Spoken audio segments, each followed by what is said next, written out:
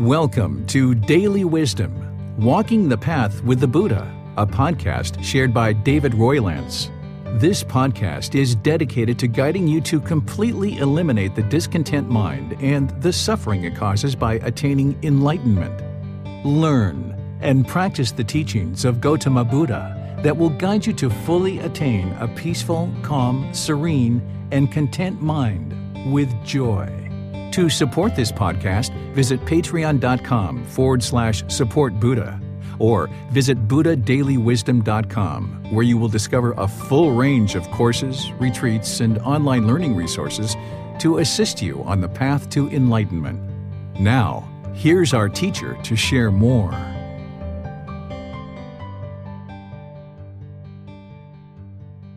Sawadee Kap. Hello and welcome to Daily Wisdom, Walking the Path with the Buddha. Today is our Pali Canon English study group, and we're studying Volume 9 of this book series titled The Words of the Buddha, The Path to Enlightenment, Revealing the Hidden. Volume 9 is titled The Six Sense Spaces. This is where you're learning about central desire and the mind longing and yearning through the sense spaces. I've been going chapter by chapter in our class, and as we complete each book, we move into the next book. So in a matter of about 2 weeks, we're going to be completing this particular book and moving into the next book, which is Volume 9. So welcome to our class. I'm really pleased that you're here. The way that we do our class is I share the individual chapters of the book and invite anybody who's in Zoom to be able to read the chapters. And if there's people who would like to read the chapters, you can read, and then I will share some teachings on that particular chapter, and then open up to any questions that you guys might have. Whether you're in Facebook, YouTube, or Zoom, you can ask questions by putting that into the comment section. And if you're in Zoom, you can electronically raise your hand and ask any questions or follow-up questions directly. So today we're studying chapters 31 through 40. And as I mentioned, this is in Volume 9, which is part of the Words of the Buddha book series. And you can download this book series for free by going to buddhadailywisdom.com. From there, you'll see a link for free books, and you'll be able to get access to the original words of the Buddha so that you can study them and learn them. That way, you can then start reflecting on them to independently verify them, and then you can practice them and train the mind to move to this enlightened mental state where the mind can be peaceful, calm, serene, and content with joy. So if there's anyone in Zoom who would like to read, just let me know, and all you need to do is raise your hand electronically, and I'll be able to see that, and then you can read the chapters. And if there's nobody who's interested in reading, then I'll just go ahead and start reading. But at any time, if you guys would like to read, just let me know. So this first chapter is titled, Only with Sense Control That One Can Fulfill the Four Foundations of Mindfulness. Monks, save one and not give up 6 things, he cannot become one who resides in reflecting on the body as body. What 6? Excitement in activity, excitement in gossip, excitement in sleep, excitement in company, being without a guard on the sense doors, and immoderate in eating. Surely, monks, save one and not give up these 6. He cannot become one who resides in reflecting on the body as body, but one surely can if one gives up these 6. Okay, so first let me help you understand what the 4 foundations of mindfulness are, and then we'll go into talking about these 6 things that the Buddha is basically sharing with you, that without having eliminated these things, you can't develop the 4 foundations of mindfulness. The 4 foundations of mindfulness are crucial in order to get to enlightenment. It's part of the core central teachings of the Buddha on the Eightfold Path. The Buddha teaches 8 individual steps, and it's perfecting each of these individual steps in your life practice that the mind then moves to the enlightened mental state. You need to dial these in closer and closer, training the mind to eradicate all the 10 fetters, and it's the Eightfold Path that is going to help you to be able to accomplish that. And one of the steps on the Eightfold Path is called right mindfulness. When you're first learning about mindfulness as part of your foundational teachings to develop your life practice on the path to enlightenment, I encourage students to think about right mindfulness as awareness of mind, where you're attempting to develop and cultivate this awareness of the mind. And you're doing this through meditation. The breathing mindfulness meditation is helping you to develop awareness of the mind. And then you would like to practice that throughout your day, where you can have awareness of the mind. What are the wholesome things that are in the mind? What are the unwholesome things that are in the mind? Because you're going to need to support and encourage the wholesome and eliminate the unwholesome. You're going to need to observe when there's anger, frustration, irritation, annoyance, guilt, shame, fear, boredom, loneliness, shyness, resentment, jealousy, even the slightest displeasure coming into the mind. You're going to need to be able to notice that and observe it long before it actually becomes a feeling in the mind. And that's what the Buddha is referring to here when he says reflecting on body as body, because the 4 foundations of mindfulness are going to take you beyond just understanding that mindfulness is awareness of mind and helping you to understand the 4 individual things that you're going to need to develop awareness of. The first foundation of mindfulness is called bodily sensations. You're going to need to be aware of the bodily sensations that are occurring before the mind experiences a feeling. That's the second foundation, is the feelings. And then the third foundation is the condition of the mind. And then the fourth foundation is mental objects. So the 4 foundations of mindfulness are bodily sensations, feelings, condition of the mind, and mental objects. And you're going to need to develop awareness of all 4 of these things in order to transform the mind and train it to eliminate these discontent feelings like anger, sadness, frustration, and others. Because what the mind is doing is, with craving, desire, attachment in the unenlightened state, the mind is longing and yearning for things to be permanent. It's craving, it's desiring, it's wanting, it's expecting, it's grasping, it's holding on. So as this mind is longing and yearning through the 6 sense bases, if there's a craving in the mind and it gets the objects of its affection, then it's going to have those conditioned pleasant feelings start to arise. The happiness, excitement, elation, thrill, exhilaration, euphoria. And then if you don't get what the mind craves and longs for, then you're going to experience those painful feelings of sadness, anger, frustration, and others. And then there's the neither painful nor pleasant feelings too, like shyness or things like that. So as the mind is getting ready to experience a conditioned feeling, there's a bodily sensation that the mind is triggering due to its craving, that there's a bodily sensation in the body that is going to be observable if you train your mind to develop the 4 foundations of mindfulness.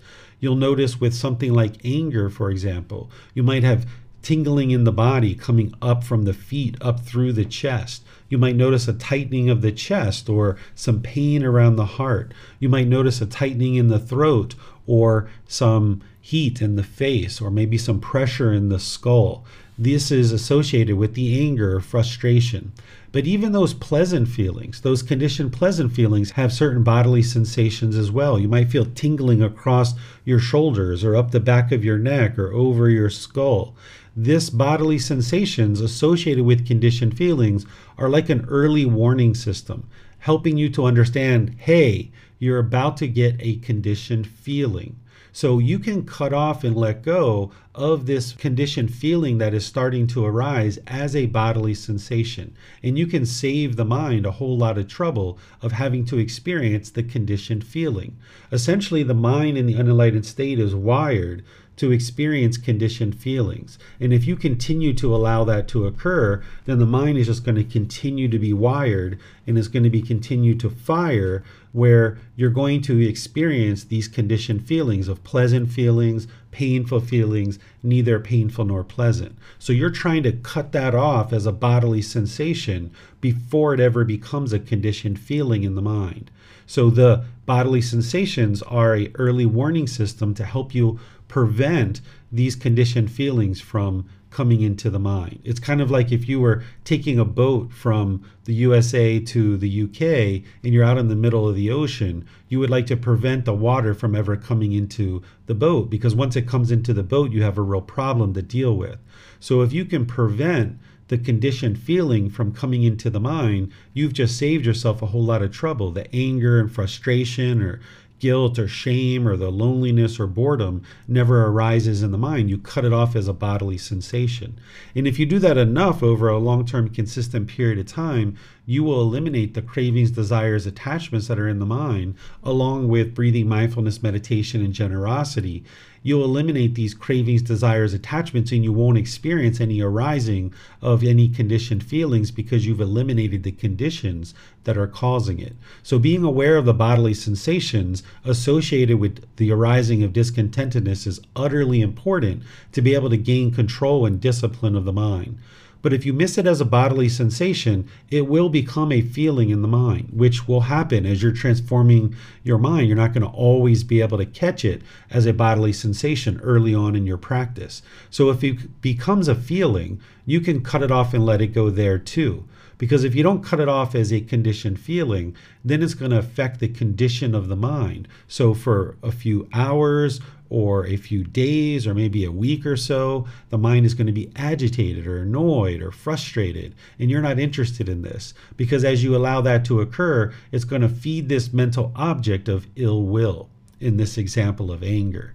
So you're trying to get a handle of understanding and having awareness of the bodily sensations, the feelings that are occurring in the mind, the condition of the mind, and then the mental objects, which are deeply rooted containers in the mind.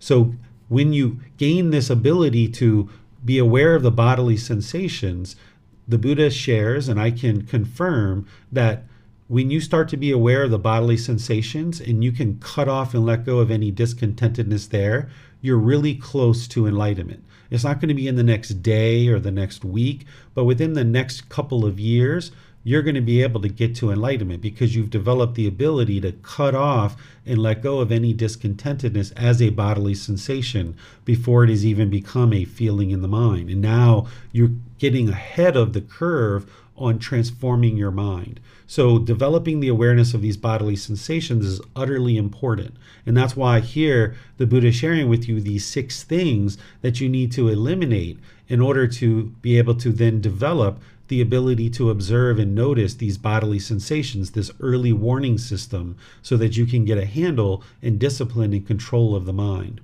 So these 6 things that the Buddha is describing is excitement and activity.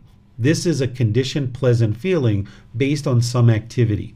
Say you're going to the mall, or you're going to the movies, or you're going out to dinner, or you're going to play football with your friends, or you're going to do some activity anywhere, or people are coming over to spend time with you to do an activity. If you get conditioned pleasant feelings when this is occurring, then the mind is still wired and still getting conditioned feelings based on this particular activity. So you would like to learn how to enjoy the activity and have fun at the activity, but not cling to it and not hold on to it, so that then when the activity is over, you'll feel bored and you'll feel lonely. So if you allow the mind to get a conditioned pleasant feeling like excitement when there's some kind of activity going on, then it's only a matter of time before your mind ends up in this boredom or loneliness or sadness or frustration when the activity is over.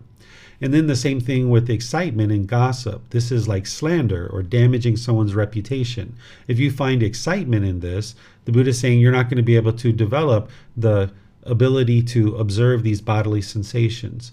Or the excitement in sleep, where you get so excited about sleep. Because if you get so excited about sleeping and you really want 8 hours of sleep, well, when you get 6 hours of sleep, you're going to be grumpy and irritable, right? So you're not interested in your mind doing that, realizing that sleep is impermanent. Sometimes you're going to get 8 hours, sometimes you're going to get 6, sometimes you might get 10, sometimes you might get 4. Your sleeping schedule is going to bounce around due to impermanence. But if you're craving, desiring, attached to having a certain amount of sleep, then you'll have these conditioned pleasant feelings of excitement when you get a certain amount of sleep.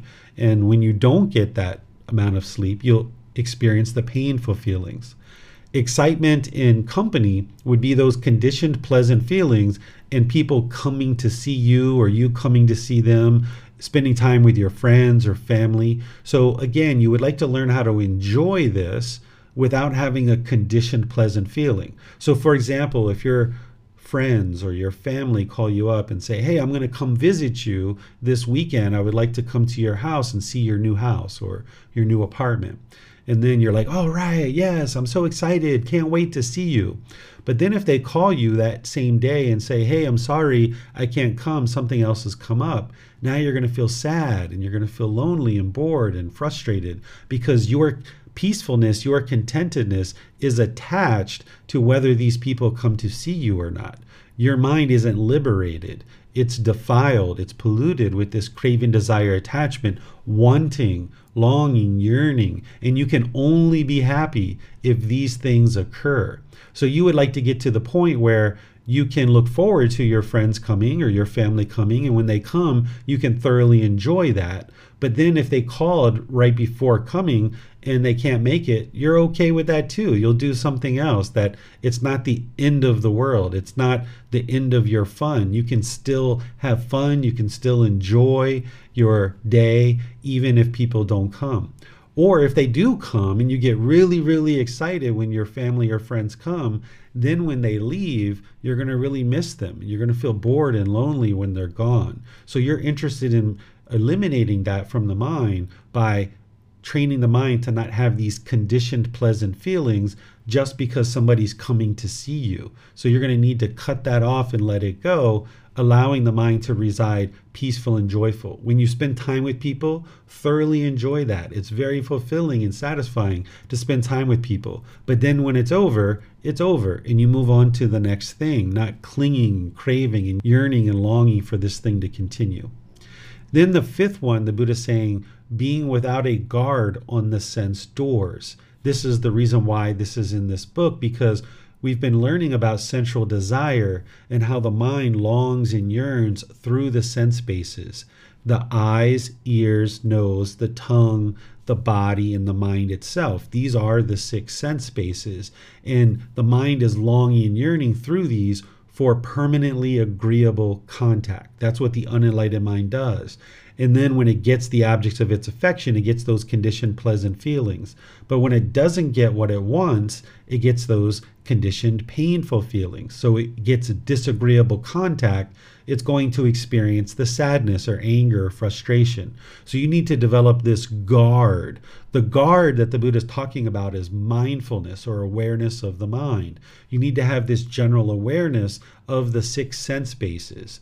And one of the examples I can provide you, and I can share as many as you like, is at one time when I was looking to get rid of coffee and no longer drink coffee due to the caffeine, and I knew this was problematic to the mind because the mind was becoming overactive and excited and having difficulty sleeping and things like this, I decided I was going to get rid of coffee. And I needed to guard the mind because when I walked past a coffee shop, I could smell the aroma coming out of the coffee shop. And that odor was going into the nose, and now it was exciting the craving in the mind, and the mind was pulling towards the coffee shop, wanting to go into the coffee shop in order to get a coffee. So I had to guard the mind, that I had to protect it with this mindfulness, that as I walked past the coffee shop, I understood that this aroma was impermanent, and going to fulfill this craving is not going to solve any problems, because as I drink that coffee, I'm going to get a massive headache.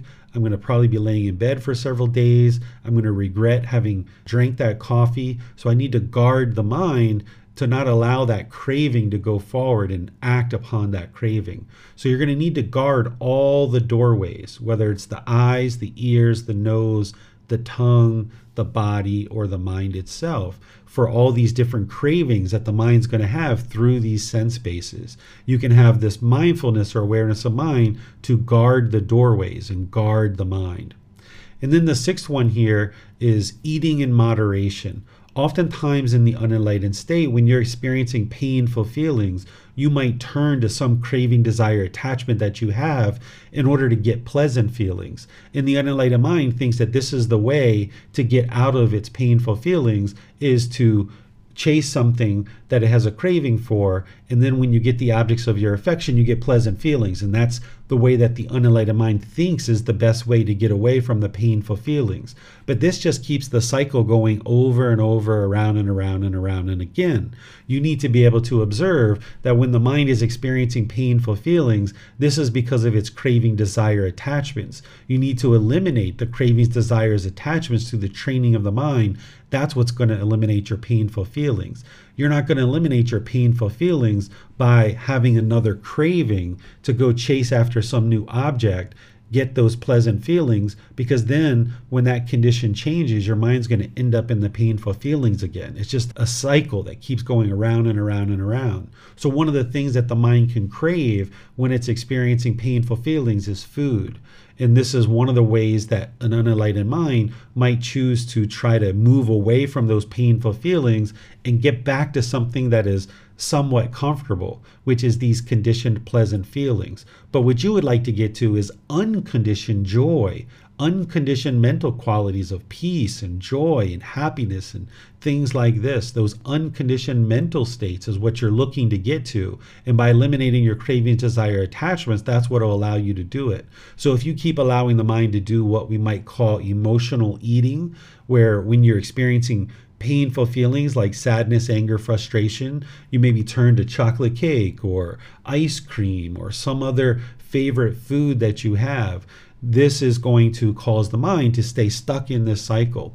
And sometimes what an unenlightened being might do is kind of gorge when they're eating food. They just eat a significant amount of food. So what you would like to do is start learning how to eat in moderation, smaller portions. Some countries, depending on where you live, you go out to eat, there's these enormous portions, and you take in all this food, and then the body needs to do all this work in order to digest the food. And now the mind can't be as attentive to what's going on in the mind. When these unwholesome thoughts are coming up, you can't be having as strong of a guard to guard the mind, because the mind is busy and the body is busy digesting this food. So by eating in moderation, smaller portions, you'll be able to sustain the health of the body, but then protect the mind and ensure that you're not emotionally eating. So these are the 6 things that the Buddha is sharing to eliminate in order to help you get closer to developing the awareness of the bodily sensations, that first foundation of mindfulness. But you're also going to need breathing mindfulness meditation in order to cultivate that as well. But these are 6 things that he's sharing that you need to eliminate. Let me know what questions you guys have here. Remember, you can put that into Facebook, YouTube, or Zoom. Or in Zoom, you can electronically raise your hand and ask any questions or follow-up questions directly. All right, I'm not seeing any questions anywhere. So what I'm going to do is move on to the next chapter. And since a few more of you guys have logged in, I'll just remind you that you're welcome to read any of these as we go. So this is chapter 32. It's titled, Taints to be Abandoned by Restraining. What taints, monks? Oh, Donnie's raising his hand. He must be interested to read. Go ahead, Donnie. Taints to be abandoned by restraining. What taints, monk, should be abandoned by restraining?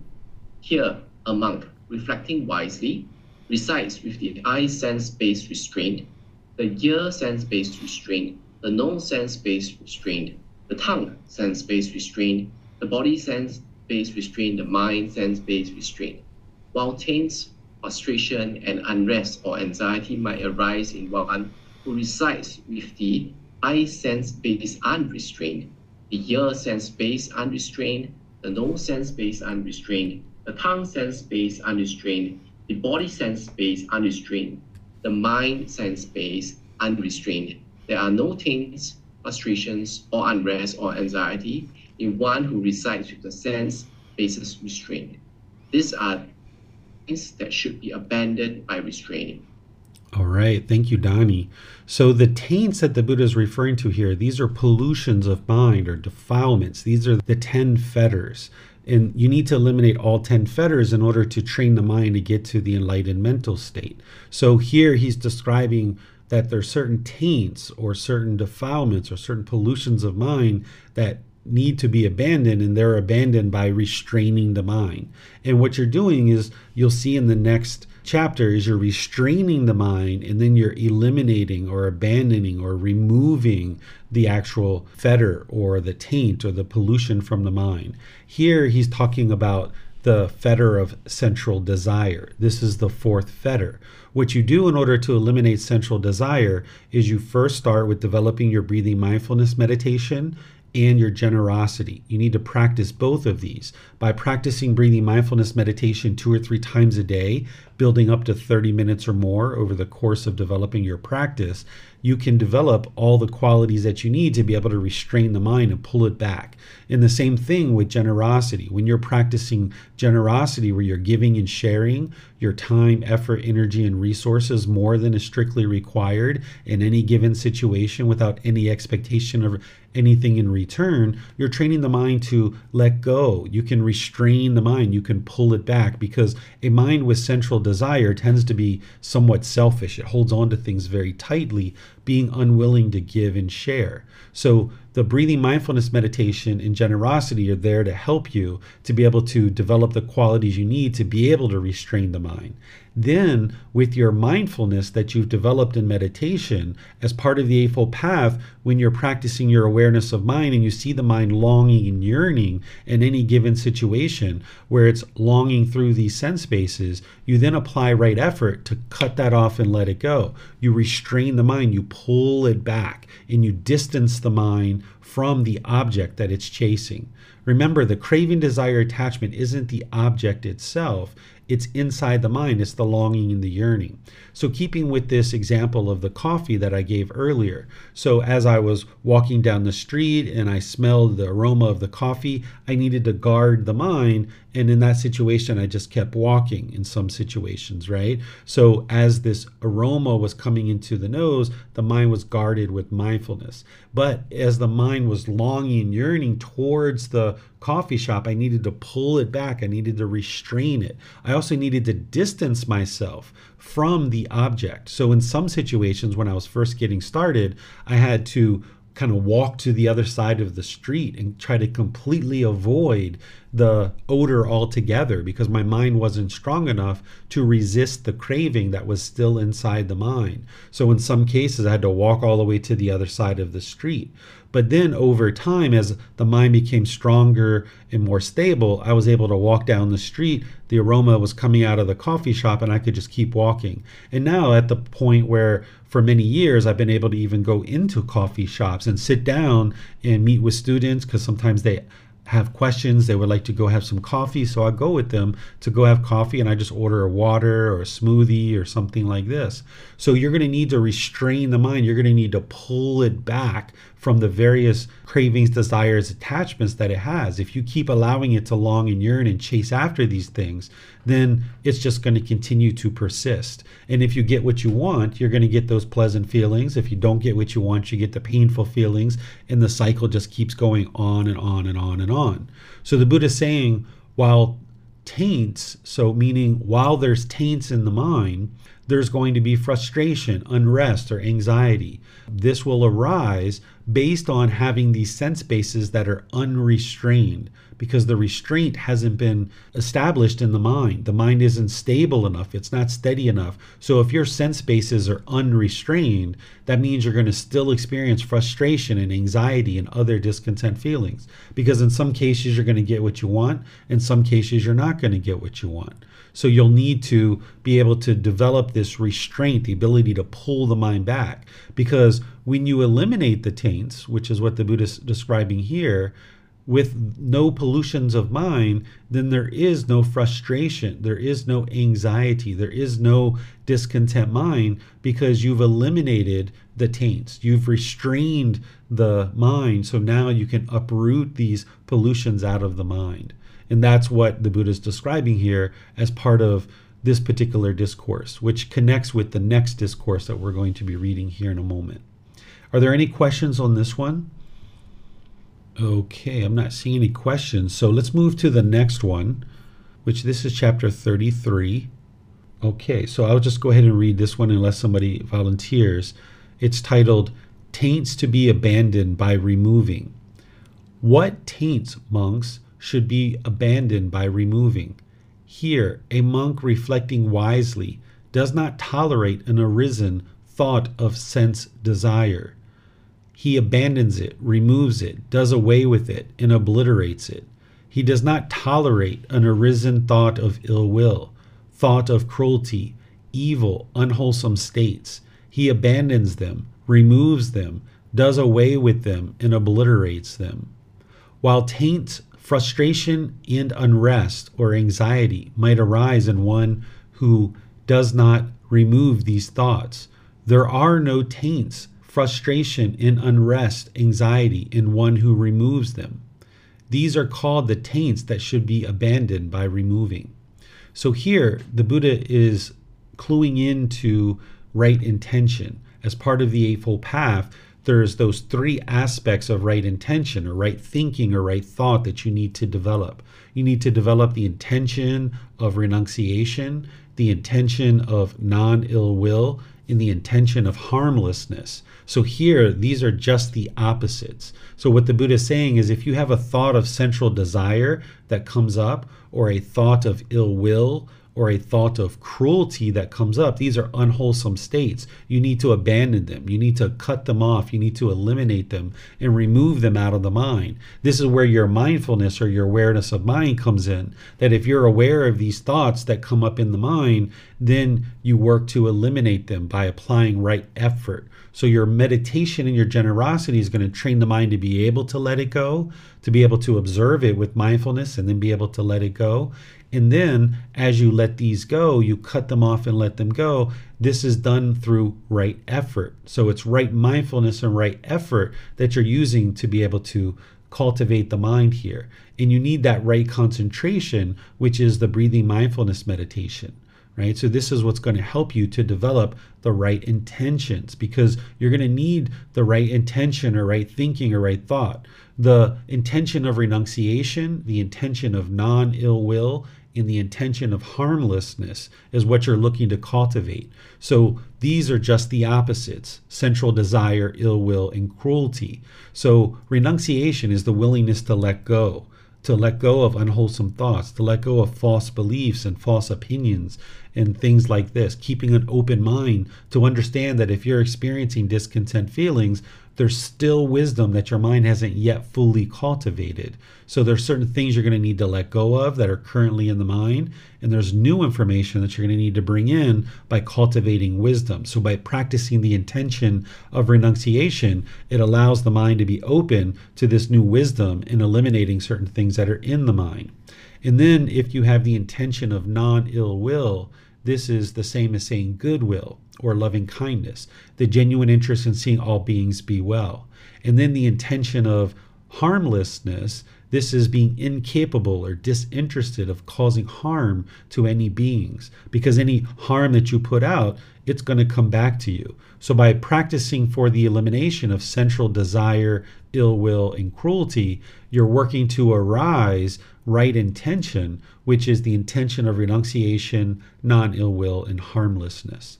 And then the same thing, the Buddha is saying, like, okay, once you remove these taints, then there is no frustration or anxiety.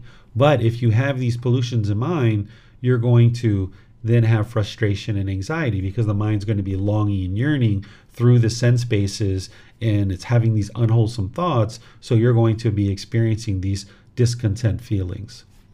So what questions do you guys have on this chapter? You can put those into Facebook, YouTube, or Zoom, or in Zoom, you can raise your hand electronically and ask any questions that you like. All right, I'm not seeing any questions anywhere. So let me go ahead and move to the next chapter, which is chapter 34. This is a really short one. All right, Donnie, you'd like to read that one? Go for it. Monks. When for a monk, the taints that should be abandoned by restraining have been abandoned by restraining. When the taints that should be abandoned by removing have been abandoned by removing, then he is called a monk who resides restrained with all the restraint of all the taints. He has severed craving, flung off the fetters, and with the complete elimination of conceit, he has made an end of discontentedness. Okay, thank you, Donnie. This is a continuation of the last two chapters that we've been reading. It's from the same source.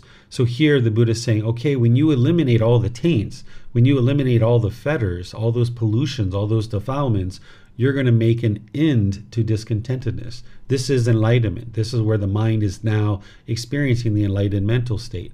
And one of those fetters is conceit. This is the arrogance, the pride, the boastfulness, the judging others, measuring and comparing that you're above people or below people. You would like to eliminate that, because as long as your mind is doing that, it's not yet enlightened. You're going to talk down to certain people. You're going to talk up to other people. You're going to feel uncalm maybe when you're around somebody that you admire so highly. Your mind's going to be shaken up. So you would like to view all beings equally. Even though other people might look down on you or look up to you, you would like to look at everybody as being equal and train your mind to think of yourself as being equal, that you're not above anyone, you're not below anyone, that you're not looking to judge people of who's doing wholesome and unwholesome things, but you just focus on your own decisions, not being worried about other people being wholesome or unwholesome, but instead focusing on your own practice. So by eliminating all the 10 fetters, which is what the entire path to enlightenment is guiding you to do,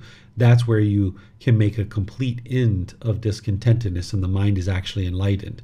You'll need to eliminate the craving and eliminate all those 10 fetters. That's what the Buddha is talking about here. Questions on this particular chapter? Okay, I'm not seeing any questions here. So let's move on to the next chapter then. Let's see, this is chapter 35. Okay, I'll go ahead and read this one. It's titled Dispelling the Contact. Monks, consciousness comes to be based on two things. And how, monks, does consciousness come to be based on two things? Consciousness is based on the I in forms.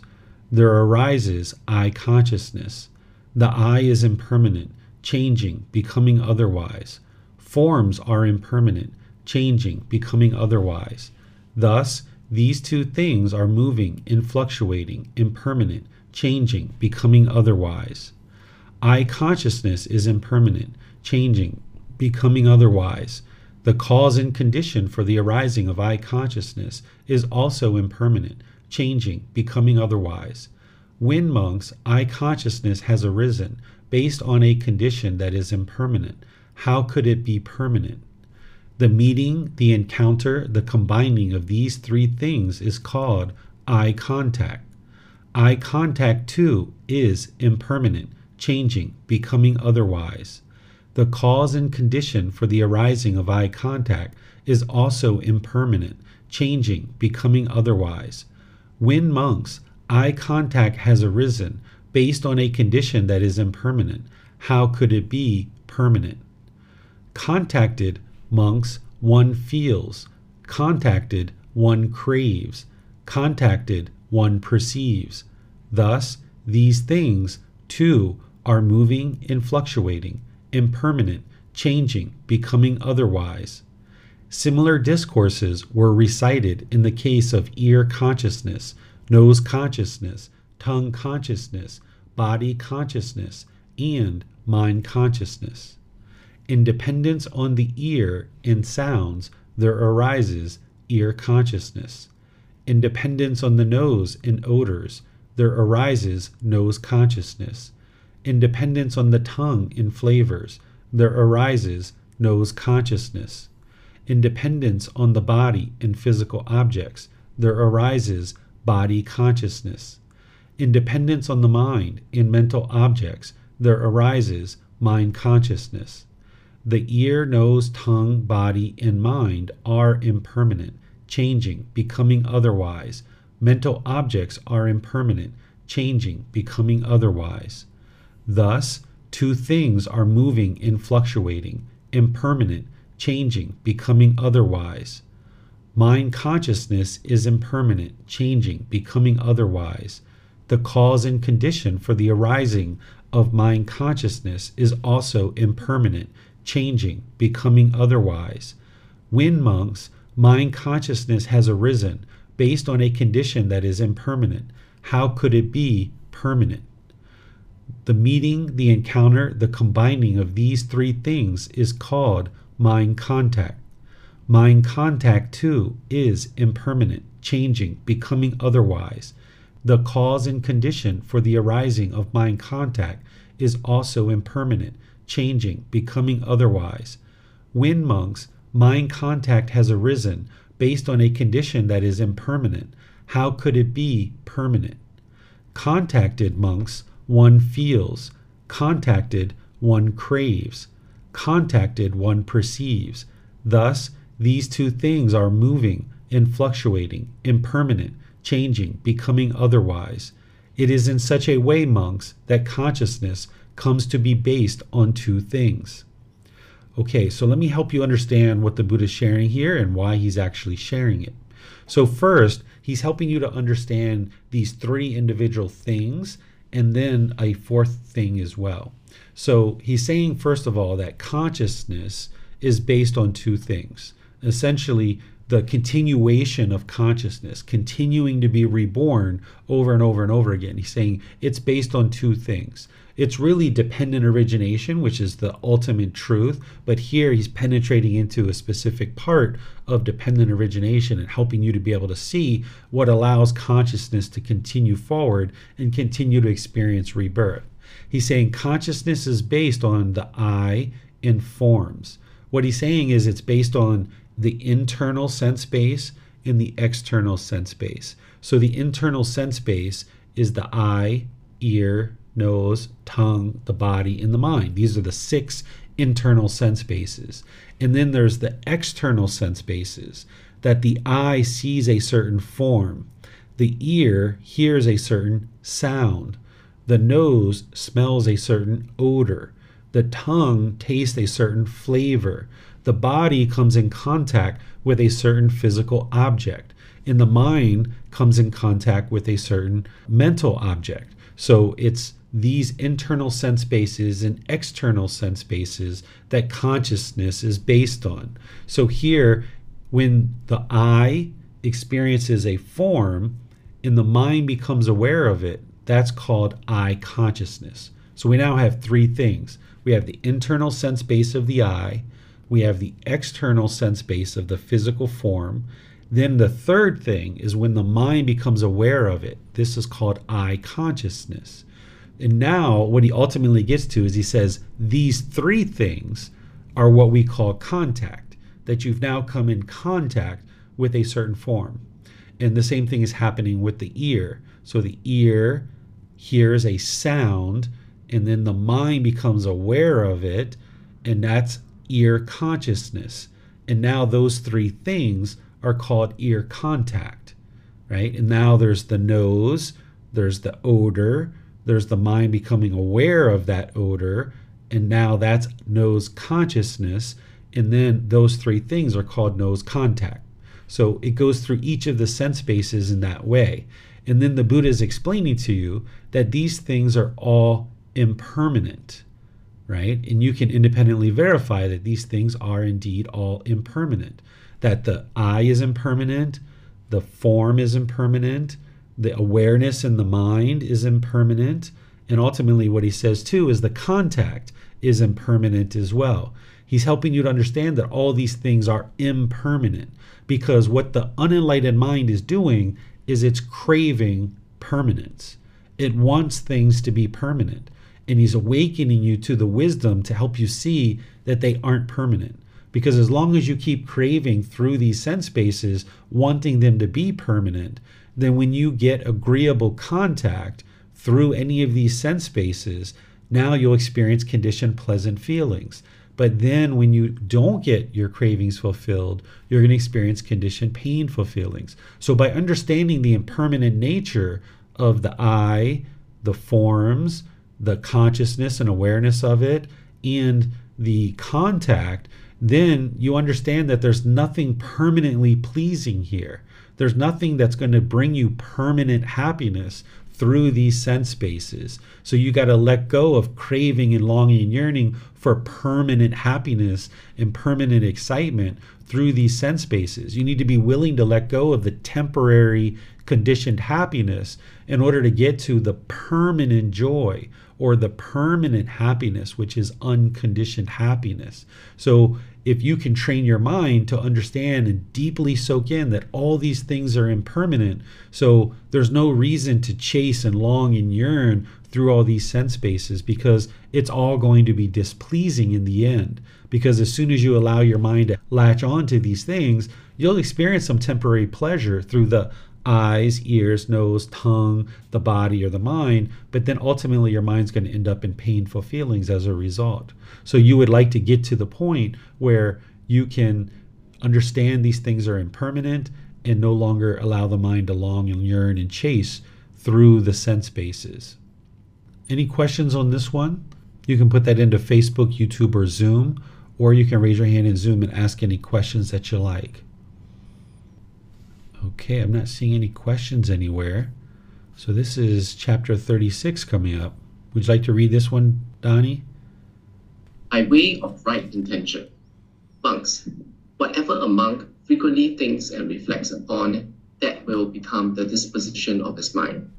If he frequently thinks and reflects upon thoughts of sensual desire, he has abandoned the thought of renunciation or letting go to cultivate the thought of sensual desire, and then his mind leans out to thoughts of sensual desire. If he frequently thinks and reflects upon thought of ill will, he has abandoned the thought of non-ill will to cultivate the thought of ill will, and then his mind leans to thoughts of ill will. If he frequently thinks and reflects upon thoughts of cruelty, he has abandoned the thoughts of harmlessness to cultivate the thought of cruelty, and then his mind leans to thoughts of cruelty. Just as in the last month of the rainy season in the autumn, when the crops thicken, a cattle worker would guard his cows by constantly tapping and poking them on this side and that with a stick to check and curb them. Why is that? Because he sees that he could be beaten, imprisoned, fined, or blamed if he lets them stray into the crops. So too, I saw in unwholesome states of danger, dishonor, and defilement, and in wholesome states the benefit of renunciation or letting go, the aspect of cleansing. As I resided thus, diligent, dedicated, and determined, a thought of renunciation or letting go arose in me. A thought of non-ill will arose in me. A thought of harmlessness arose in me. I understood thus. This thought of renunciation or letting go has arisen in me. This does not lead to my own harm or to others' harm or the harm of both. It aids wisdom, does not cause difficulties, and leads to nibbana or enlightenment. If I think and reflect upon this thought, even for a night, even for a day, even for a night and day, I see night and day, I see nothing to fear from it. But with excessive thinking and reflection, I may tire the body, and when the body is tired, the mind becomes disturbed. And when the mind is disturbed, it is far from concentration. So I steadied the mind internally, quieted it, brought it to singleness, and concentrated it. Why is that? So that the mind should not be disturbed. Monks, whatever a mind frequently thinks and reflects upon, that will become the disposition of his mind. If he frequently thinks and reflects upon thoughts of renunciation or letting go, he has abandoned the thought of sensual desire to cultivate the thought of renunciation or letting go, and then his mind leans to thoughts of renunciation or letting go. If he frequently thinks and reflects upon thoughts of non-ill will, he has abandoned the thought of ill will to cultivate the thought of non-ill will, and then his mind leans to thoughts of non-ill will. If he frequently thinks and reflects upon thoughts of harmlessness, he has abandoned the thought of cruelty to cultivate the thought of harmlessness, and then his mind leans to thoughts of harmlessness. Just as in the last month of the hot season, when all the crops have been brought inside the village, a cattle worker would guard his cows while staying at the root of a tree or out in the open, since he needs only to be mindful that the cows are there. So too, there was a need for me only to be mindful that those states were there. All right. Thank you, Donnie. So let me help you guys understand what the Buddha is sharing here, because he's giving a farming analogy, which he often does, because people during his lifetime were very familiar with farming. There were many, many farmers. And if you weren't a farmer, you definitely had people in your family and you had friends that were farmers, so you understood farming analogies. So here, he's starting off with talking about how if your mind regularly has thoughts of sensual desire, ill will, and cruelty, then that's where your mind's going to lean towards those things. If you allow your mind to dwell in sensual desire, ill will, and cruelty, then that's what's going to be cultivated in the mind. That you've given up the right intention, or you've abandoned the interest to develop the thought of renunciation, non-ill will, and harmlessness. That's what you would ultimately like to cultivate to get to enlightenment. But if you allow the mind to dwell in sensual desire, ill will, and cruelty, then you're not really working on this path, and there's a lot of danger, there's a lot of difficulties that one is going to experience as long as those thoughts are in the mind. And now he gives this analogy of this farmer who's taking care of the cattle. And he's saying in the last month of the rainy season, in the autumn, when crops are thickened, a cattle worker would guard his cows by constantly tapping and poking them on this side and that with a stick to check and curb them. So during the lifetime of the Buddha, they didn't have these really well-defined land plots like we do now. Nowadays, we have very clear delineation of who owns which land. But during the lifetime of the Buddha, 2,500 years ago, that wasn't really well set out in the way that it is today. And there were many people who were planting certain crops. And when you would have the rainy season, over the course of the rainy season, the fields would become very soft and the earth would be very easily modified and destroyed if somebody walked on this earth, and it would destroy the crop, which would ultimately hurt the farmer in their income, and it would ultimately hurt the villagers because there would be less food for everybody to eat. So if you're a cattle worker working in the rainy season, you have to be very aware of where your cows are walking, because if they walk into somebody's field and they destroy the crop, then you could be beaten, imprisoned, fined, or blamed if they stray into these crops, because it's going to affect the income of the farmer and it's going to affect the ability of the villagers to eat. And a lot of people are going to be coming to look for you because you've damaged this crop. So the Buddha is saying, if your mind has sensual desire, ill will, and cruelty, you have to constantly be on guard of what's going on in the world, because you can be beaten, imprisoned, fined, or blamed because you're doing all these harmful things, because your mind is polluted with sensual desire, ill will, and cruelty. So you're out there doing all these different things that are very harmful in the world. And the Buddha is saying that he saw this dishonor, this danger and defilement in these unwholesome states of sensual desire, ill will, and cruelty. So he was interested in cultivating the wholesome states of renunciation, non-ill will, and harmlessness. And this is going to cleanse his mind. So then he became diligent, dedicated, and determined to cultivate these three qualities of renunciation, non-ill will, and harmlessness. And as he cultivated these in the mind, this is what leads to enlightenment. Because as you cultivate right intention and you train your mind in this way, it's going to lean towards enlightenment, because you're cultivating renunciation, the willingness to let go. You're cultivating the goodwill or non-ill will. You're cultivating the harmlessness. This is going to help you to get to enlightenment. And then he's saying, okay, as you develop these qualities of mind, ultimately what he gets to is he says, this is just like a cattle worker in the last month of the hot season. That this cattle worker, when all the crops have been brought inside the villages, the cattle worker can just sit down by the root of a tree or out in the open, and all he needs to do is be aware that his cows are over there.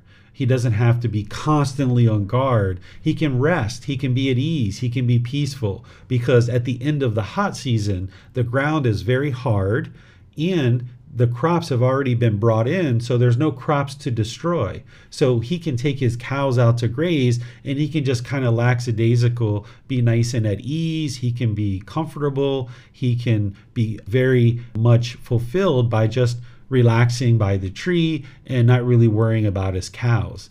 And the same thing is true. The Buddha is saying when you cultivate renunciation, when you cultivate non-ill will, and you cultivate harmlessness, you can be at ease because your mind has fully cultivated these three qualities. And now that's what's going to help you get to enlightenment. You don't need to be constantly on guard when you fully cultivate these three qualities in the mind.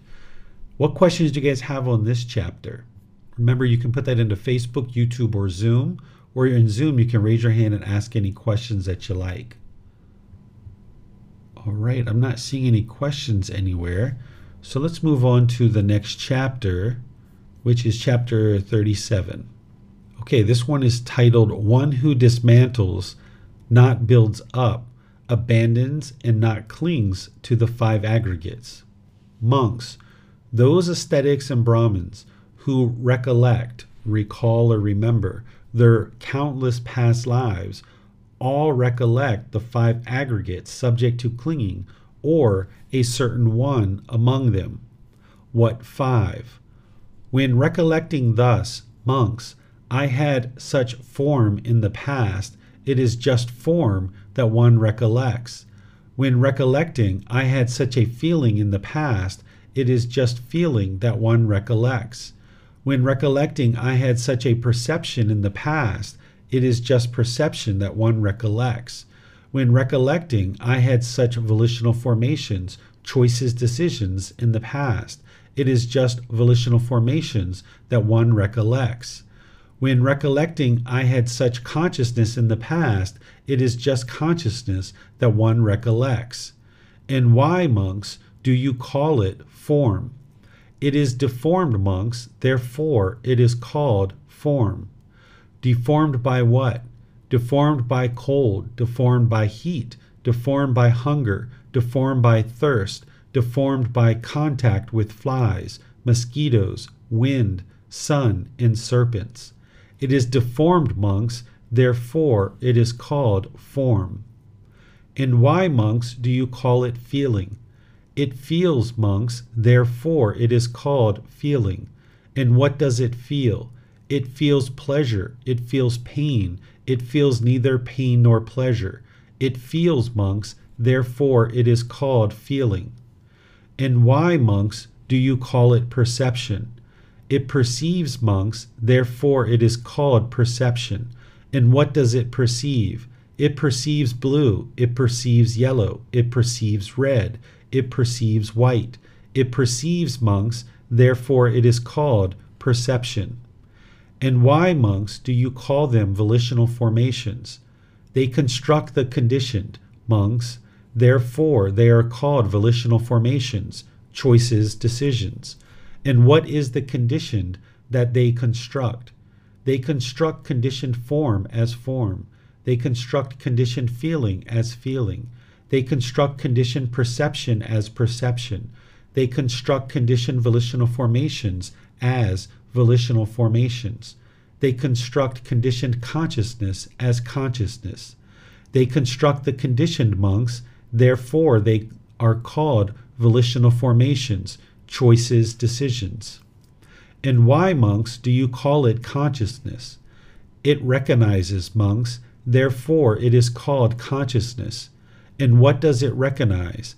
It recognizes sour, it recognizes bitter, it recognizes pungent, it recognizes sweet, it recognizes sharp, it recognizes mild, it recognizes salty, it recognizes bland. It recognizes, monks, therefore it is called consciousness. Okay, I'm going to pause here and help you understand what's being discussed so far, and then I'm going to go on from there. So the Buddha is now talking about the five aggregates. The five aggregates, also referred to as the five collections or the five elements, these are the five things that make a living being a living being. And you need to understand this in order to be able to practice something like the first precept. The first precept, the Buddha is teaching you to live compassionately for the welfare of all living beings. This helps you to eliminate anger, hatred, and ill will from the mind in those lesser versions like frustration, bitterness, hostility. Because if you have any kind of anger, hatred, ill will towards any living beings, then that's going to be the harmful, those cruel thoughts. That's going to be the ill will coming out. And as you put that out, it's going to come back to you. So you need to understand what the 5 aggregates are and that they are describing what a living being is. And here, the Buddha is now describing the individual aggregates. And you can actually think about this as I teach it to you. You can actually learn it and you can reflect on it to independently verify that it's true. Because his description of the 5 aggregates and what a living being is, it will hold up all throughout time. It's held up for these 2,500 years, that it describes a living being during his lifetime. It describes a living being now, and long into the future it will describe living beings. And you'll need to understand this so that you can apply the various teachings that he teaches, particularly the first precept, to a living being. And then also you need to ultimately learn not to cling to these yourself, which I'm going to describe to you here in a moment. But first, let's be sure you understand what the 5 aggregates are and that you can independently reflect on this, because you know you're a living being. So do you have these 5 aggregates? The first one is called form. This is the physical form. So the physical body, this is called form. Okay. Then there's feelings. So every living being is going to have physical form and they're going to have feelings. The feelings are the conditioned pleasant feelings, painful feelings, neither painful nor pleasant. This is called feelings. So any living being is going to have all 3 of these feelings. Then there's perceptions. Here, what a perception is it's your views and opinions of the world. Even though the Buddha is describing it here through colors, is you have certain views, certain opinions of the world and how you perceive the world. That's what a perception is. Then there's what's called volitional formations. Volitional formations are choices and decisions that an individual makes. A living being can make independent volitional formations or choices and decisions. And then a living being is going to have a consciousness. This is the mind itself.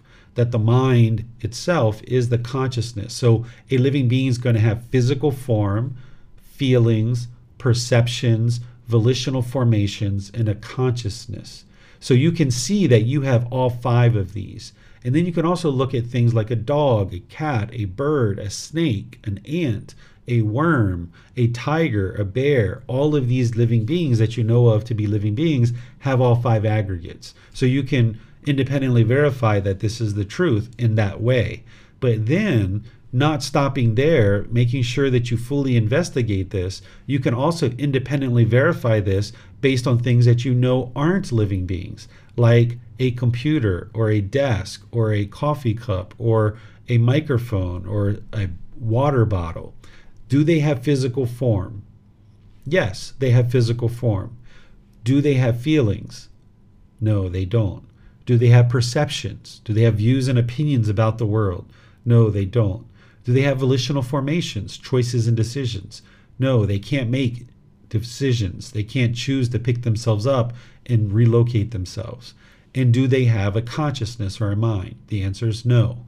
So you can see that these inanimate objects, like a computer, like a desk, like a mug, they don't have these 5 aggregates and they're not living beings. And this is where you can take something like a tree or a bacteria or a virus, and you can see that they don't have all 5 aggregates. So even though in modern language someone might say you're killing a tree or you're killing a bacteria or you're killing a virus, you're not actually killing these things. You are harvesting a tree, or you're harvesting a broccoli, or you're harvesting an apple, or you're eliminating a bacteria, you're eliminating a virus. You're not killing these things. So even though someone might say that, that is the unknowing of true reality that the mind has in the unenlightened state. It speaks in ways that doesn't fully represent the truth. So you would like to be able to train your mind more and more to be able to see clearly what is the truth, and then to be able to articulate that in certain situations where you need to. So I wouldn't say that I've killed a tree or I've killed a bacteria or I killed a virus. Instead, you're harvesting a plant or you're eliminating a bacteria or a virus. So there you can see what a living being is through the 5 aggregates. It's going to have form, feeling, perception, volitional formations, and consciousness. So that's the first part of this. Now the Buddha continues. He says, therein, monks, the instructed noble disciple reflects thus, I am now being consumed by form.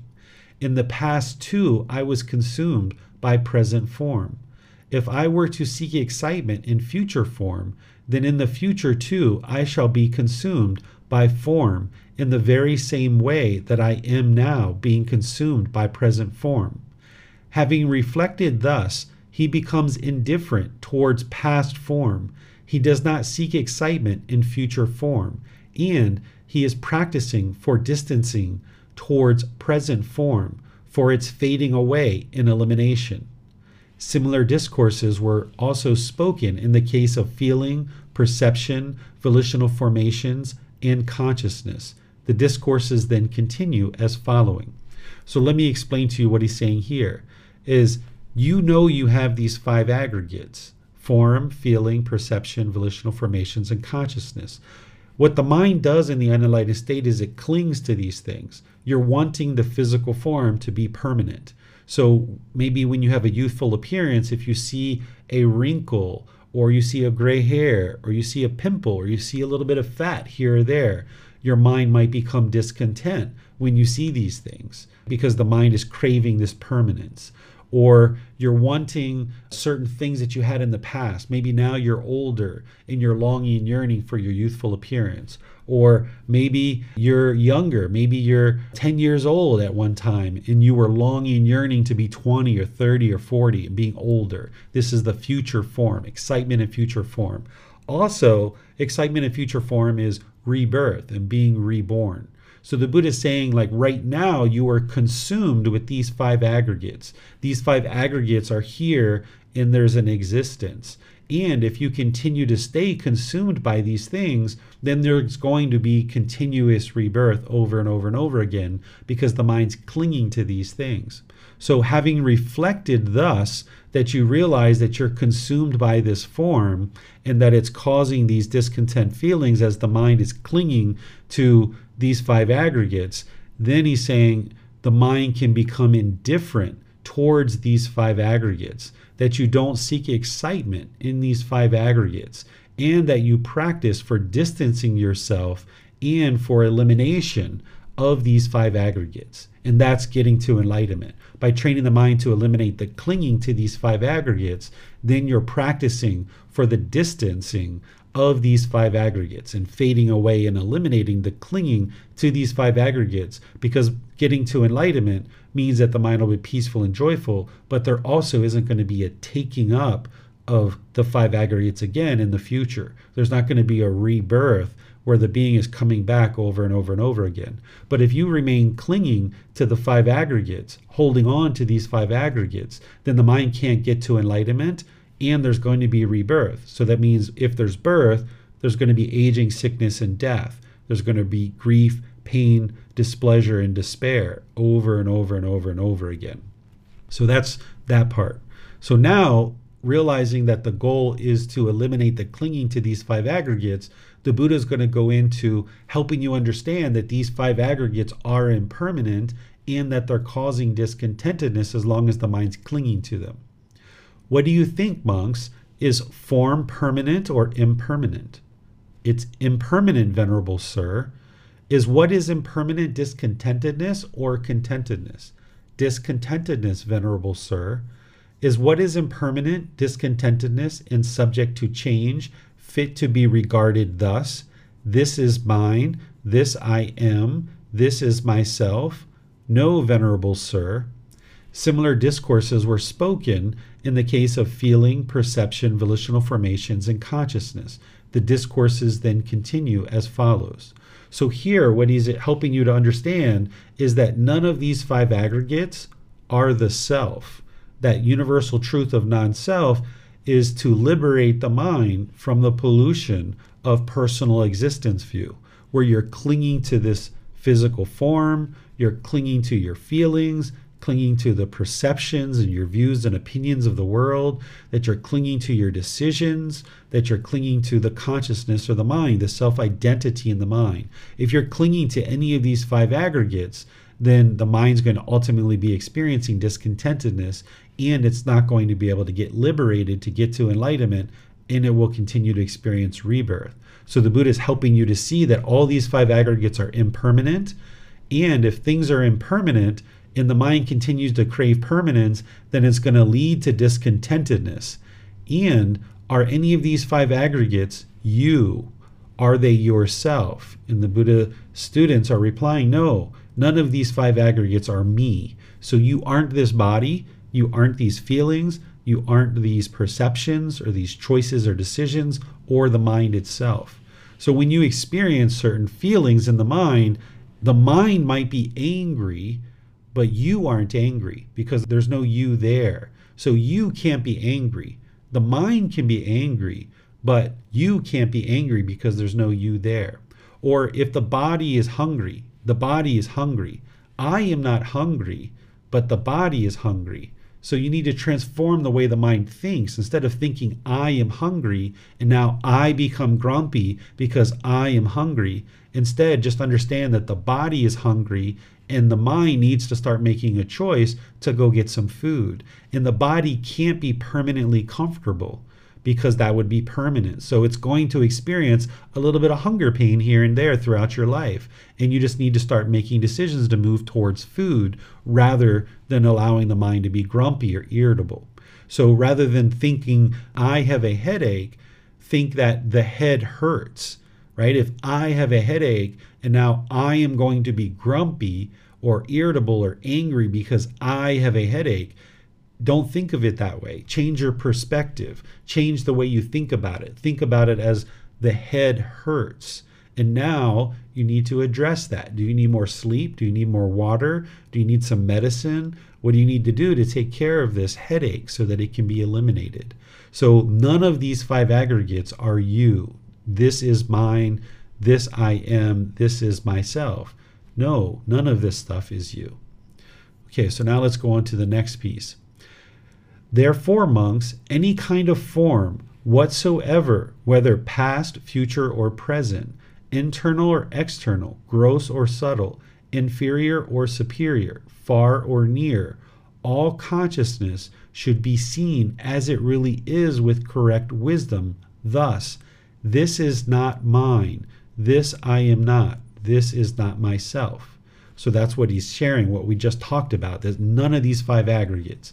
Even though this particular paragraph is using form, he described the same thing with all the 5 aggregates. So none of these 5 aggregates are you, but the unenlightened mind is going to think that it is. And that's where that personal existence view, that pollution, is holding on. This is called, monks, a noble disciple who dismantles and does not build up, who abandons and does not cling, who scatters and does not amass, who extinguishes and does not inflame.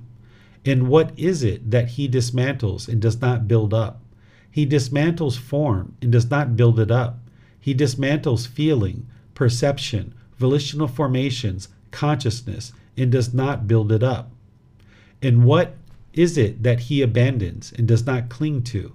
He abandons form and does not cling to it. He abandons feeling, perception, volitional formations, consciousness, and does not cling to it. And what is it that he scatters and does not amass? He scatters form and does not amass it. He scatters feeling, perception, volitional formations, consciousness, and does not amass it. And what is it that he extinguishes and does not inflame? He extinguishes form and does not inflame it. He extinguishes feeling, perception, volitional formations, consciousness, and does not inflame it. So here, this is the part we were just talking about, where you don't cling to any of these 5 aggregates. Clinging to any of these 5 aggregates means there's going to be discontentedness and there's going to be rebirth. Seeing thus, monks, the instructed noble disciple experiencing fading away of strong feelings towards form, fading away of strong feelings towards feeling, fading away of strong feelings towards perception, fading away of strong feelings towards volitional formations, choices or decisions, fading away of strong feelings towards consciousness. Experiencing fading away of strong feelings, he becomes free of strong feelings. Through freedom from strong feelings, his mind is liberated. When it is liberated, there comes the knowledge it's liberated. He understands, destroyed is birth. The holy life has been lived. What had to be done has been done. There is no more for this state of being. So here, the Buddha is saying that having eliminated clinging to the five aggregates, that now the mind can get to liberation, because there's going to be this fading away of this clinging. You can't just snap your fingers and eliminate the clinging to these five aggregates, but gradually building up your breathing mindfulness meditation, gradually building up your practice of generosity as you practice this. And then when you see the clinging arising with mindfulness during your daily life, you apply right effort to cut that off and let it go. This is the practice that's going to help you to eliminate the clinging. And then when your mind is liberated, you'll know that it's liberated, because it'll be 1 year, 2 years, 3 years that you haven't experienced any discontentedness whatsoever, and you'll have the knowledge that the mind is liberated. And having liberated the mind, then you'll also know that there isn't going to be any more rebirth, because the teachings of the Buddha are guiding you exactly to this enlightened mental state. And as you get closer and closer to that peace and joy of the enlightened mental state, you'll have more and more confidence that these teachings are leading you exactly where the Buddha said that they would be leading you to. And you will have confirmed the cycle of rebirth as you're making your way to enlightenment, and you will see the truth that it is 100% the truth. So if these teachings are guiding you to this peaceful, calm, serene, and content mind with joy, and you get to the point where it's been 1 year, 2 years, 3 years, you haven't experienced any discontentedness whatsoever, and you've confirmed the cycle of rebirth, and you know that by eliminating craving, you've eliminated discontentedness, you'll also know that by having eliminated craving, you will have eliminated the condition that causes rebirth into a new existence. So now you can live out the rest of your life with the peace, calm, serenity, and contentedness with joy, and with the confidence that you're not going to be reborn, coming back into the world, into a new existence, to have to repeat it over and over and over again. So that's what the Buddha is sharing here. This is called, monks, a noble disciple who neither builds up nor dismantles, but who resides having dismantled, who neither abandons nor clings, but who resides having abandoned, who neither scatters nor amasses, but who resides having scattered, who neither extinguishes nor inflames, but who resides having extinguished it. And what is it, monks, that he neither builds up nor dismantles, but resides having dismantled? He neither builds up nor dismantles form, but resides having dismantled it. He neither builds up nor dismantles feeling, perception, volitional formations, consciousness, but resides having dismantled it. And what is it that he neither abandons nor clings to, but resides having abandoned? He neither abandons nor clings to form, but resides having abandoned it. He neither abandons nor clings to feeling, perception, volitional formations, consciousness, but resides having abandoned it. And what is it that he neither scatters nor amasses, but resides having scattered? He neither scatters nor amasses form, but resides having scattered it. He neither scatters nor amasses feeling, perception, volitional formations, consciousness, but resides having scattered it. And what is it that he neither extinguishes nor inflames, but resides having extinguished? He neither extinguishes nor inflames form, but resides having extinguished it. He neither extinguishes nor inflames feeling, perception, volitional formations, consciousness, but resides having extinguished it. When, monks, a monk is thus liberated in mind, the heavenly beings together with Indra, Brahma, and Pajapita pay homage or respect to him from far away. Homage to you, O thoroughbred man. Homage to you, O highest among men. We ourselves do not directly know, dependent upon what you meditate. Okay, so all that stuff up here that I was reading, this is all just a continuation of helping you to understand to not cling to the five aggregates. And then having done so, the mind gets to this liberation, this enlightened mental state. And what the Buddha is saying is these heavenly beings and these other beings, who people would have known who these other beings are during the lifetime of the Buddha, Indra, Brahma, and if I'm pronouncing this one right, Pajapati, are individual beings that people would have known of. Brahma is the way that they referred to God during the lifetime of the Buddha. So the Buddha is saying that, okay, all these beings would acknowledge and respect you for having gotten to enlightenment.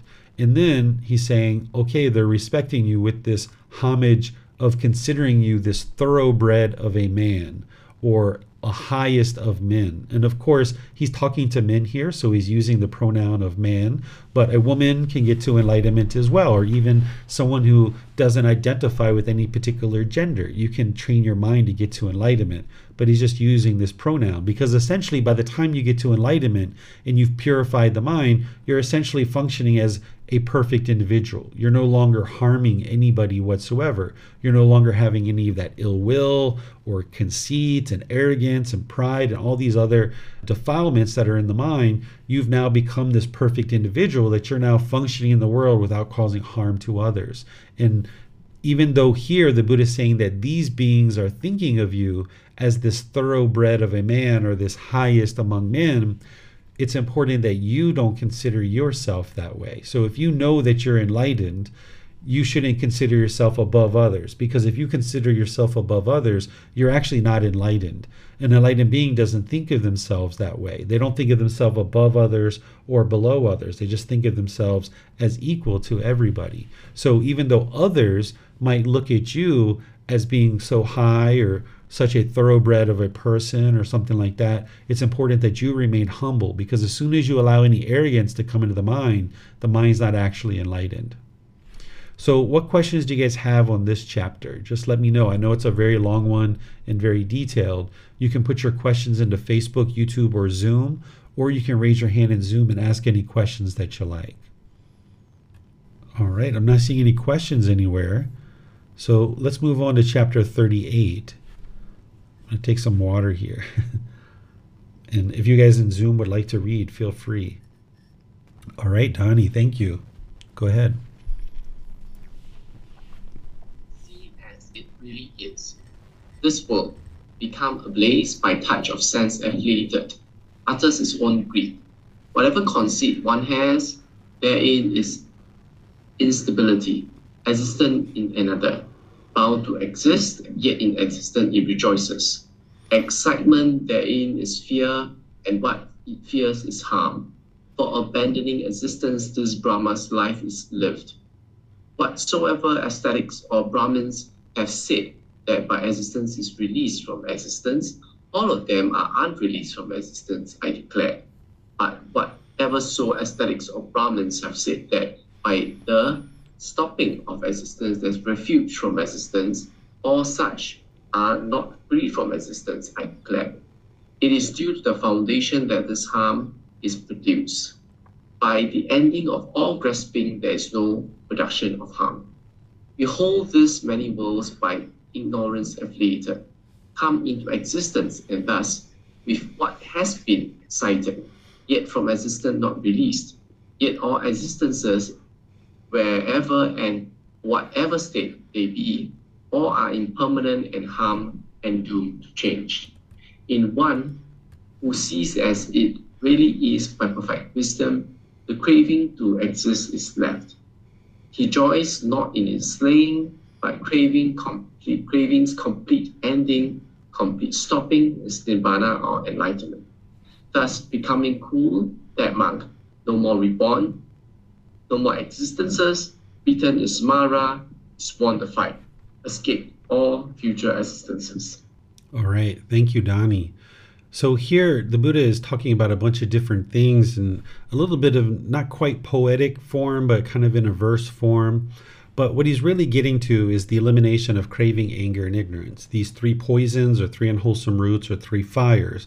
I'm going to be discussing this in tomorrow's group learning program on Sunday, I'm going to be sharing the 3 poisons, 3 unwholesome roots, or 3 fires to help you understand what they are and how to actually eliminate them. That's what he's essentially getting to here, is the elimination of craving, anger, and ignorance is what leads the mind to enlightenment. Are there any questions that you guys have on this chapter? Okay, I'm not seeing any questions, so I'll move on to the next one, which is chapter 39. Okay, here this one is titled, One Who Develops Mindfulness of Death Diligently for the Destruction of the Taints. Monks, mindfulness of death, when developed and cultivated, is of great fruit and benefit, culminating in the deathless or enlightenment, having the deathless as its conclusion. But do you monks develop mindfulness of death? When this was said, one monk said to the perfectly enlightened one, Venerable Sir, I develop mindfulness of death. Monks, the monk who develops mindfulness of death, thus, may I live just a night and a day, so that I may attend to the perfectly enlightened one's teaching. I could then accomplish much. May I live just a day, so that I may attend to the perfectly enlightened one's teaching. I could then accomplish much. May I live just half a day, so that I may attend to the perfectly enlightened one's teaching. I could then accomplish much. May I live just the length of time it takes to eat a single alms food meal, so that I may attend to the perfectly enlightened one's teaching. I could then accomplish much.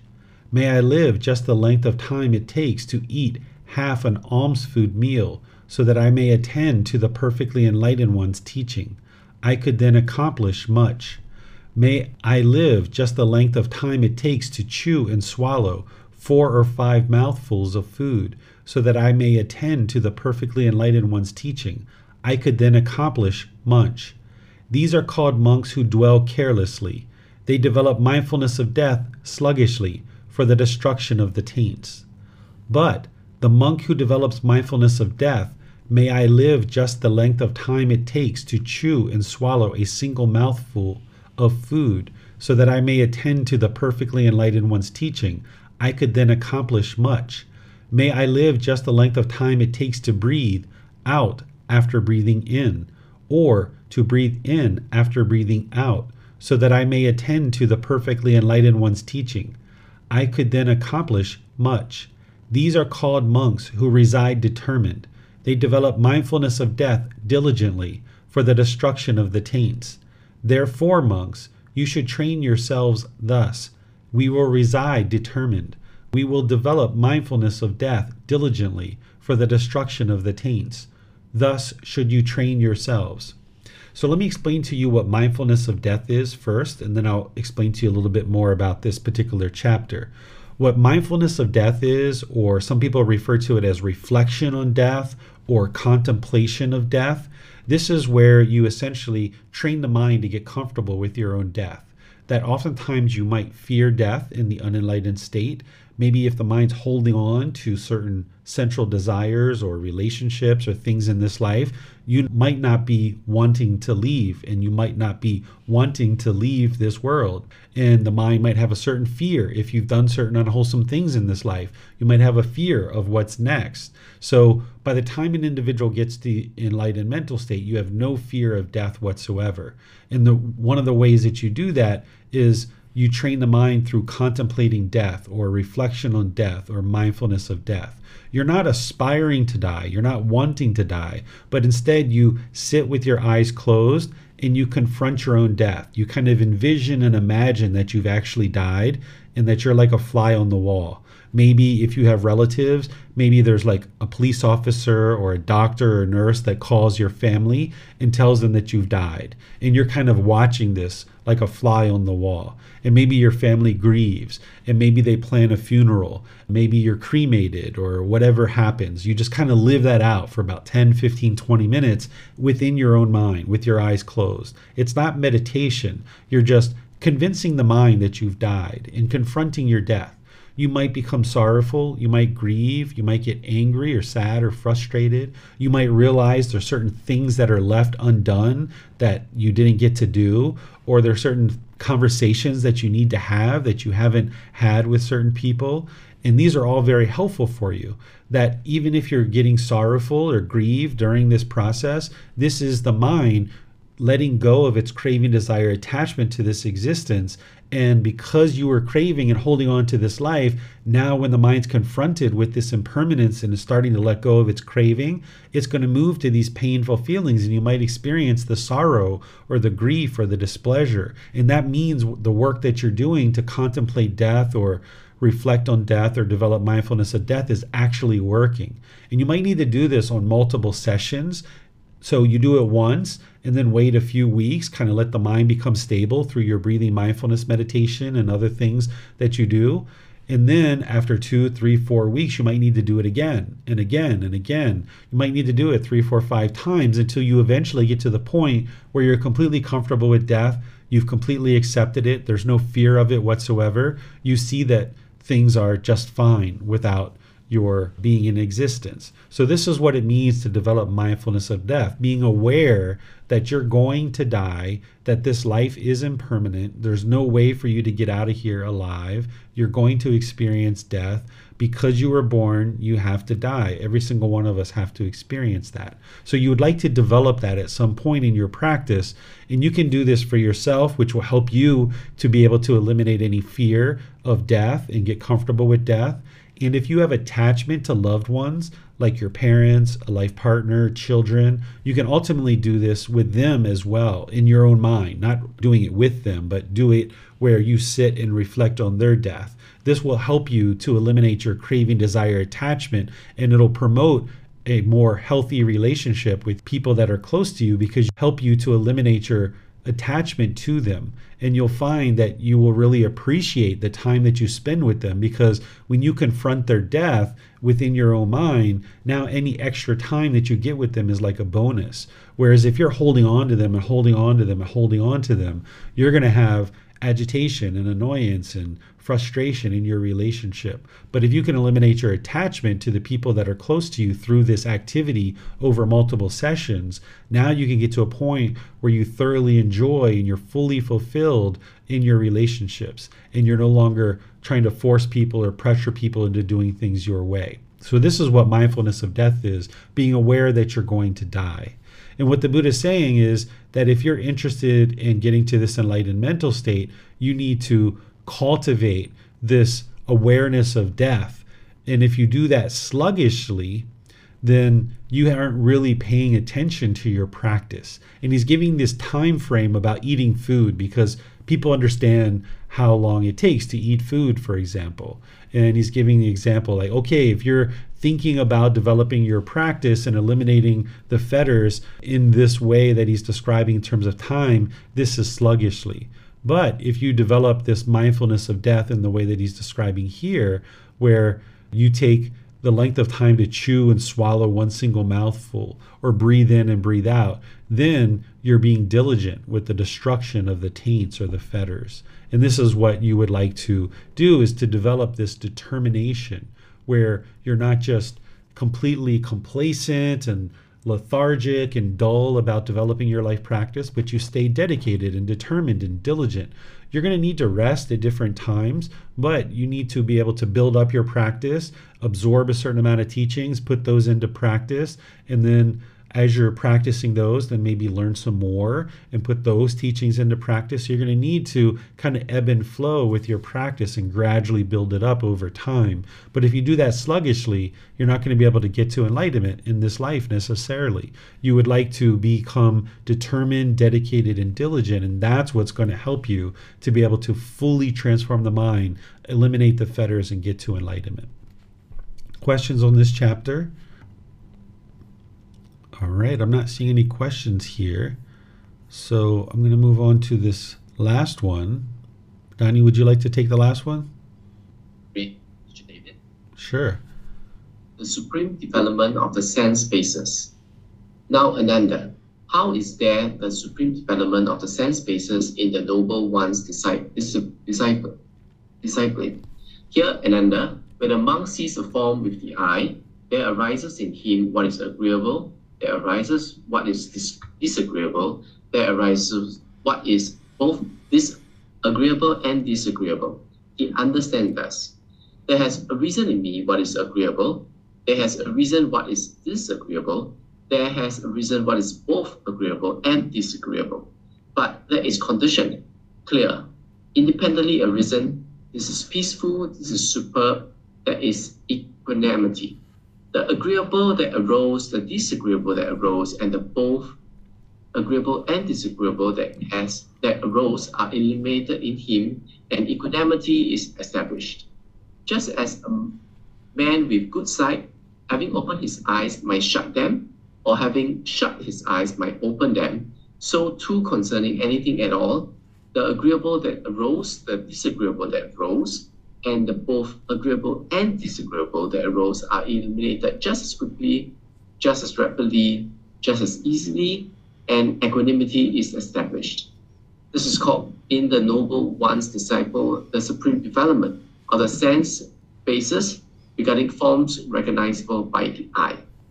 Similar discourses were spoken in the case of hearing a sound with the ear, smelling an odor with the nose, tasting a flavor with the tongue, touching a physical object with the body, and recognizing a mental object with the sound, though with different analogy as the following. Sound. Just as a strong man might easily snap his fingers. Odor. Just as raindrops on a slightly sloping lotus leaf roll off. Flavor. Just as a strong man might easily spit out a bottle of spit collected on the tip of his tongue. Physical object. Just as a strong man might extend his flexed arm or flex his extended arm. Mental object. Just as if a man were to let 2 or 3 drops of water fall onto an iron plate heated for a whole day, it will quickly vaporize and vanish. All right. Thank you, Donnie. So without going through this in a super lot of detail, I can just explain it to you what the Buddha is talking about here. When the mind has craving, desire, attachment, there's going to be certain things that the mind sees as agreeable and certain things that you see as disagreeable. That there are certain things you want and you see that these are agreeable because the mind has craving, desire, attachment. It wants certain things. And then there's certain things that the mind doesn't want. It sees these as disagreeable because of its craving, desire, attachments. And these are things that are being seen through the eye, the ear, the nose, the tongue, the body, and the mind itself. So if you see a mother walking down the street holding a child's hand, you might find that as agreeable. I'm like, oh, that's so precious. Oh, I love that so much. It's so great. But then if you see a parent slap a child across the face, this might be disagreeable to you, right? We're not talking about what's wise or unwise. We're just talking about if there's craving in the mind, what is causing this agreeable and disagreeable thing that's going on in the mind. The same thing is happening with music in the ears, certain sounds that you hear, certain odors that you smell, certain flavors on the tongue. You see certain foods as agreeable, certain foods that are disagreeable based on the cravings, desires, attachments in the mind. But by the time you train the mind, and you've developed your sense bases, as the Buddha is saying here, the supreme development of the sense bases, you will no longer see things as agreeable and disagreeable. It's just contact. There's just some food that is landing on the tongue. You don't see it as agreeable or disagreeable. It's just food, and it's just to nourish the body. So you just chew it and you swallow it if that's what you need to do. Or there's some odor that comes into the nose. It's not agreeable or disagreeable. It's just an odor. It's just contact with some odor.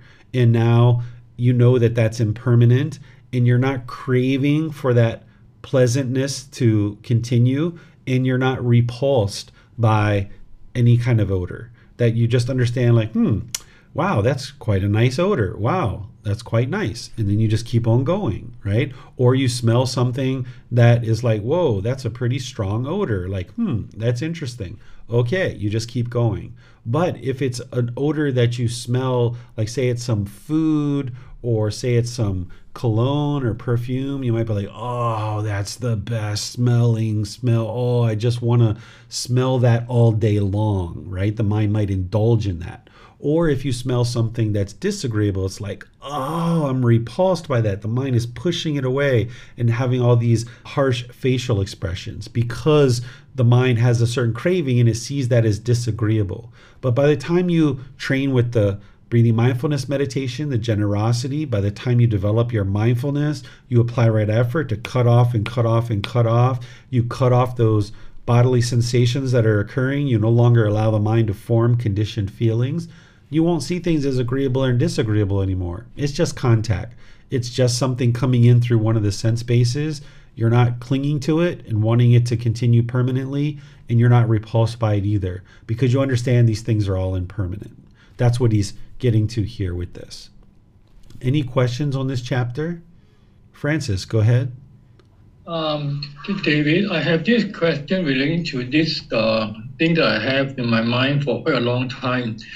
It's about this attachment to something that is not pleasant. But I have this elbow, called tennis elbow pain for many, many years already.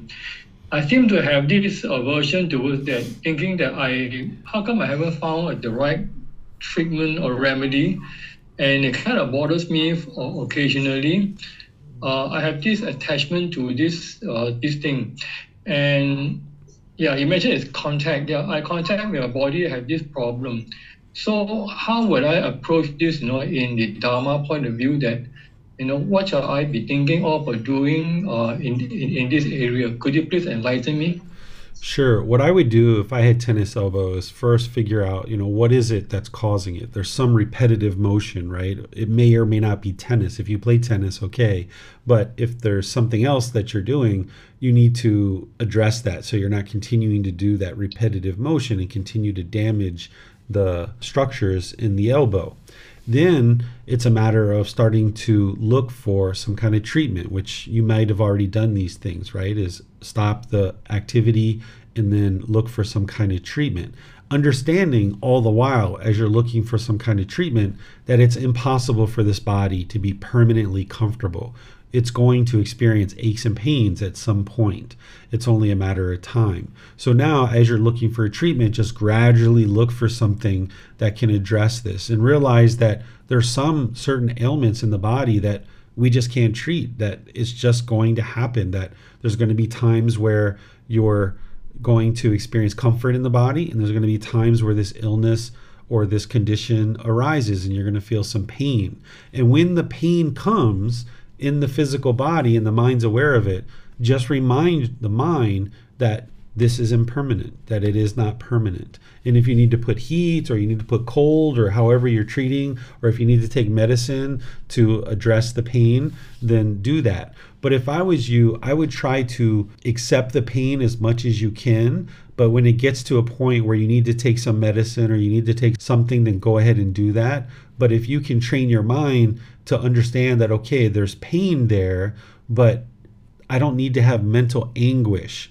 Even though there's physical pain, the mind doesn't need to have mental anguish. That this way, the pain will actually be a lot less. When the mind is experiencing this pain in the physical body, if you right away crave and long for permanent comfort in the body, then the mind's going to have this mental anguish. It's going to get frustrated and agitated and irritated that the body is not permanently comfortable, and that's going to heighten the pain. So if you can maintain the calmness and composure in the mind, it will actually mute the pain, and you'll have less and less pain, and then this will help you to overall reside more comfortable. Okay, I guess it's just see things as they really are, that my body is already deteriorating. This injury has been around for years due to injury during sports and all that. So I just see it as really, I do my best whatever I can, so that would be a good approach. And how about if, let's say, I just thought about it that this is not myself, this is not me, this is the body. This pain or discomfort is not me, not myself. Would it also be beneficial to do that? Absolutely. Anytime you're experiencing anything, whether it's physical pain or anything, it's always important to remind the mind that this isn't you. It's not who you are. It's just the body experiencing this. Okay, I got it. So I just see a thing with I, and I do the reflection on the impermanence and the non-self thing on that to help me go through. Okay, thank you so much. Yes, and something I'll add here, Francis, is as you're doing all the other work on the path where you're doing your breathing mindfulness meditation, your generosity, you're practicing mindfulness, and you're cutting off and letting go anytime bodily sensations are arising, this is helping you overall to eliminate all your cravings, desires, attachments, and you'll find that it'll be easier during those times when there's pain in the physical body to be able to reside comfortable. So if you weren't doing all that other work and you're only doing what it is that we're describing here, it's not going to have the full effect. So I know you're doing those other things, but I would just like to point out that those are also leading towards less and less pain in the body as well. Okay, got it. Thank you so much. You're welcome.